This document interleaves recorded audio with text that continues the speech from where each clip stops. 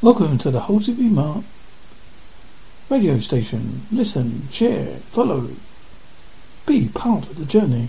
Listen to things from cryptozoology, UFO, comedy, music, interviews, Freddy the Freak Horror Show, and much, much more. Enjoy the show.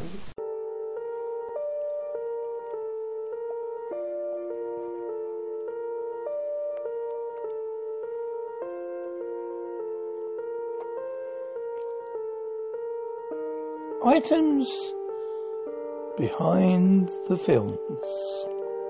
The wedding dress. When Annabelle comes home, a wedding dress in a museum was a strong presence. In the full first half hour of the film, the backstory behind the deadly dress is revealed. Whoever puts the dress on is sure to be murder of fantasy. Spectre debunks the dress roots, confirming that this white gown is present in the Cult Museum. It is not known whether or not the dress belonged to a bride. Petra confirms that the Killer Fanancy original story of the grown gown portrayed its 100% fictional, was certainly designed to up to the spine-chilling ante of the film on the big screen. The official story behind the white gown in the Cultist Museum was that a woman claims to be true, the White Lady of the Union Graveyard, Connecticut. She is spotted for decades and decades, Sophia says. Even recently, people have caught a glimpse of the figure. According to one of the supposed witnesses, the White Lady was a young man named Rod Francini. One night in 2009, Rod was driving past the Union Graveyard around 1 a.m. when he clocked out of work. He was going down Route 59 when he suddenly felt a presence take form in his passenger seat. Rod glanced over his shoulder. To his surprise, he saw a man dressed in a 60s garb. Rod looked away, overcome by fear, when suddenly turned to peek again. When Rod looked over, the entity vanished into thin air just as quickly as it arrived. Rod refocused his eyes on the road, and doing so, inexplicably spotted a woman about 35 or 40 yards ahead of him, dressed in a white gown with a veil. The light lady, as she is called, raised her hand in front of her, as if to say stop. Rod barely sharply pumped the brakes. As soon as he did, the White Lady lunged at the vehicle, went right through his car. Then the apparition disappeared. Stephen said Rod felt a wisp of air go by his right ear. He just knew that the sensation was going through the car. He looked out from the window and once more saw the side of the road tinted with black brick red hue. Someone had coated the road with red paint. When the White Lady went for Rod, he felt a sense of sorrow and compassion, like she was trying to tell him something, perhaps attempting to view the potential tragic details of her timely death. On a separate occasion, when Transformers fire broke out on the Route 25, the White Lady firstly manifests herself to such a degree as it becomes solid. An off-duty policeman and firefighter responding to the call may actually struck the White Lady. The impact was severe and the crash dented their truck. The White Lady was able to become solid, and because the energy screwing from Transformers gave the spirit the energy to manifest. But all the hospitals and police were called, but no accidents were reported. This is not a living lady. It believed the woman the officers hit was the White Lady of Union Graveyard. The Annabelle doll. The main difference between the new line Annabelle and the museum doll is the appearance. The Annabelle movie fans are taught to fear of jazzed up Hollywood purposes. A real life Annabelle doll is not wide-eyed and made porcelain. It's actually an innocent looking Raggedy Ann doll. Regardless, the image of a real doll is said to be dangerous. Looks are deceiving.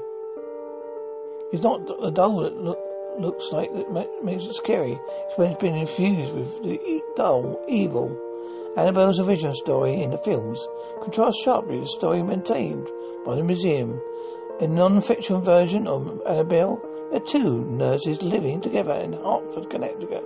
One of the nurses was gifted a Raggedy Ann doll by her mother in 1970. It's believed the mother purchased the doll from a second-hand store.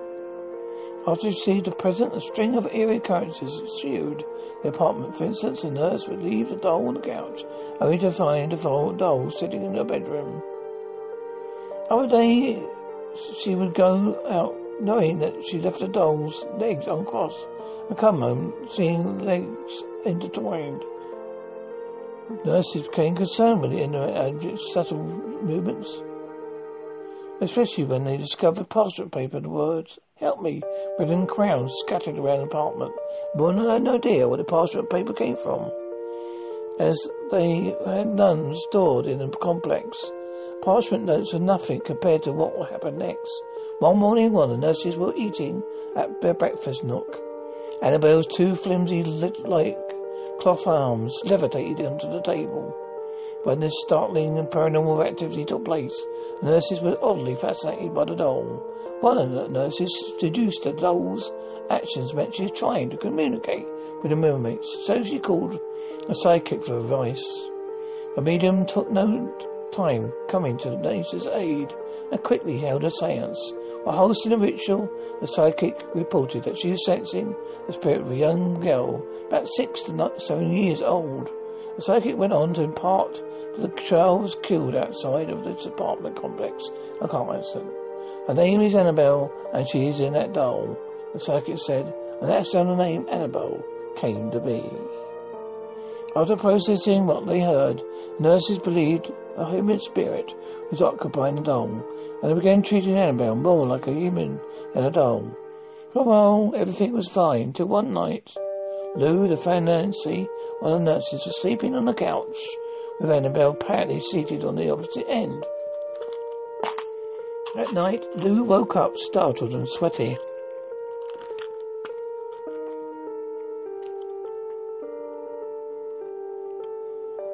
When the nurses asked him what was wrong, which he responded, "It was the craziest nightmare. I had an idea that a doll there was crawling up my leg and not on my neck.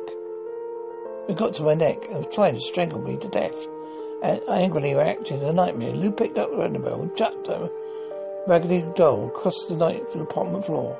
Lou belittled the doll, shouting, "She's nothing more than a raggedy Annabelle doll. She can't hurt anyone."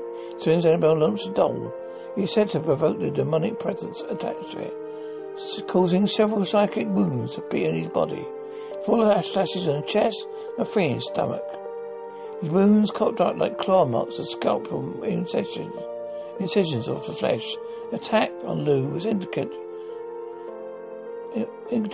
that the spirit tied to the doll was more sinister than a 6-year-old girl. One might wonder why Annabelle targeted Lou and not the nurses. It's speculated that by comparing Lou's sensitivity to the doll to poison ivy, say you came across a poison ivy plant and told not to touch it.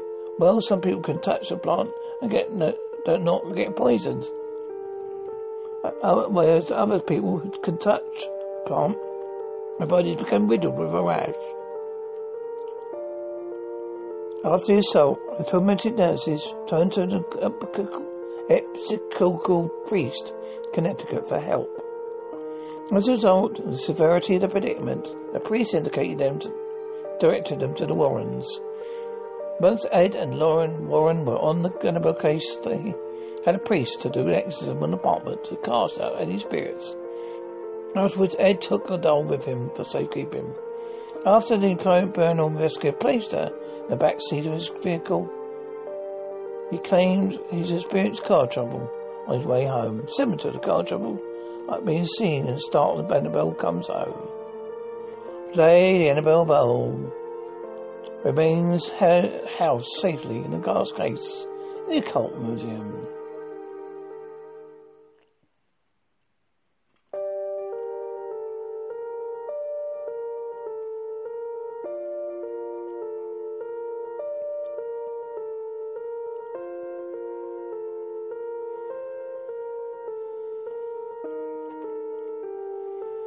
This is the Occult Museum, run by Tony Sepper, museum curator and son-in-law of renowned demonologists Ed and Lorraine Warren.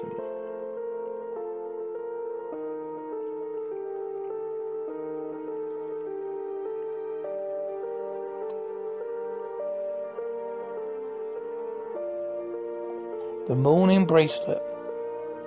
When Annabelle came home and coping with the loss of her father, Diana,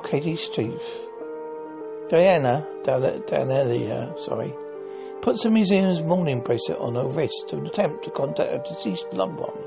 She puts a photo of her beloved dad in the bracelet and asks to speak to him. When she does this, she disobeys the no-touching policy of the museum. It confirmed that such item in the museum, though he suspects that the object is likely inspired by the museum perils of death. In the Cult Museum, there is a real set of bells. A woman was given when she placed the bells on her neck. She claimed to feel as though she had been strangled to death. People around her had to yank those bells off the woman to save her. It goes back to the cursed objects. The objects that someone put a curse onto. It could be a bracelet, necklace, or any article someone's performed incantations and rituals over, put bad vibes like someone did to the Annabelle doll. The same way a priest can bless a holy relic, a satanic worshipper or black magic practitioner can curse a belonging, or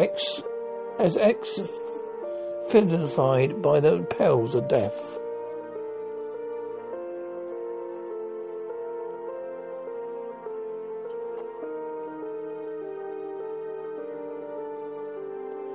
The Philly-Mealy game. There's no Philly-Mealy game in the Cult Museum, nor is there summarised salt, in case you were wondering. Please that the occasion of the game came to be reminiscent of the classic Ouija board, since some games involved using one hand. The Philly-Mealy game. One person sticks his hand in a box with 20 objects inside, tries to feel around the objects seen, the card they drew. Whereas to use a Ouija board, two people and one person can put their hands on a plastic projector and answer spirit questions.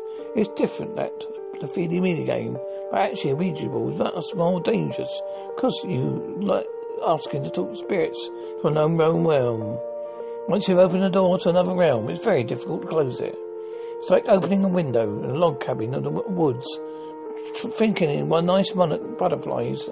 Hard to kill, but a wolf, a coyote, or a bear can come through and harm you. Your energy is fitting for the spirit realm. You don't know what's out there, so you must be careful what you invite in. A conjuring mirror. When Annabelle come home, there is a television set in the museum that shows the future we look into. When Diana looks into the set, she becomes frozen. She's been turned to stone. Since this TV set was completely fabricated for the film, one idea where it must have come from the conjuring mirror, the occult mirror museum. The mirror has been given its name because it's someone's supposed to attempt to conjure spirits in its reflection. This particular object, a man in New Jersey, is said to have sat in front of a wall-mounted mirror for hours at an end, continuously asking to summon his deceased family members. "Hey, I want to see you. Can you come and talk to me?" he would ask the mirror as he sat in darkness with nothing but a red light bulb behind him. The man beckoned and looking glass for about 2 weeks. After a fortnight passed, ugly monstrosities' faces appeared in the mirror. Hellish faces were diabolical. They drove the man to a mental institution. It's pointed out that the conjuring is known as crystal masonry. Crystal masonry is where the spirit is able to present itself as a shiny object such as a TV, mirror, plate, glass, window, or bumper, or car, etc. The Warrens gained possession of the conjuring mirror when the owner's family called them to their home after he was admitted to a mental institution. The Werewolf Claw. In Annabelle Comes Home Museum, a werewolf paw is shown to an audience resting on a shelf. Later in film, a living, breathing werewolf lurks outside the Warren's house in the bushes near their chicken coop.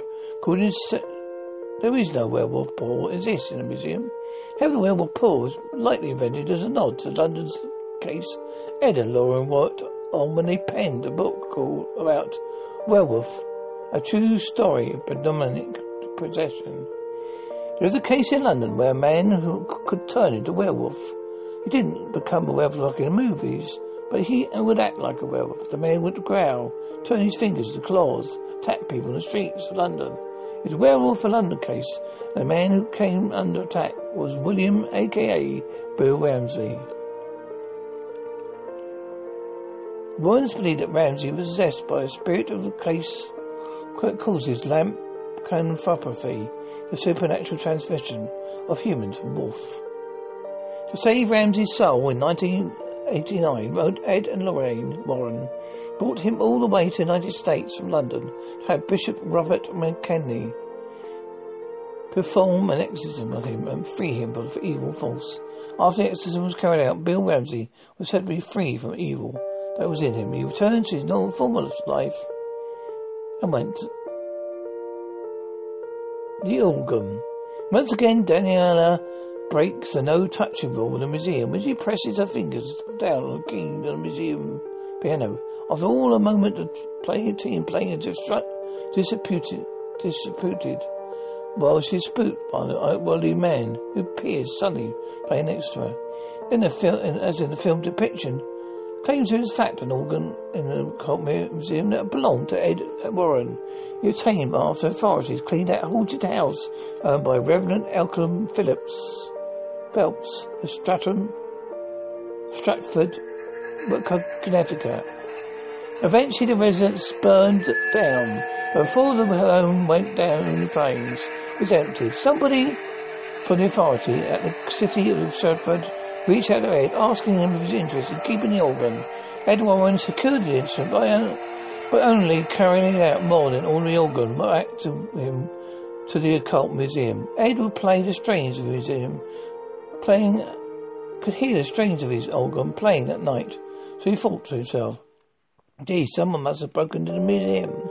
So Ed would get down to the stairs and check.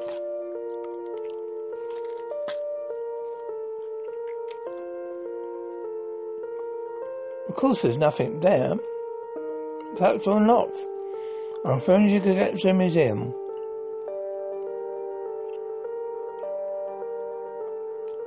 The organ stopped playing. This false alarm happened 3 times. The organ was finally quieted after the priest came to bless the museum. It was done on a regular basis. The Catholic priest comes in every 2-3 months to bless the entire museum and all the objects.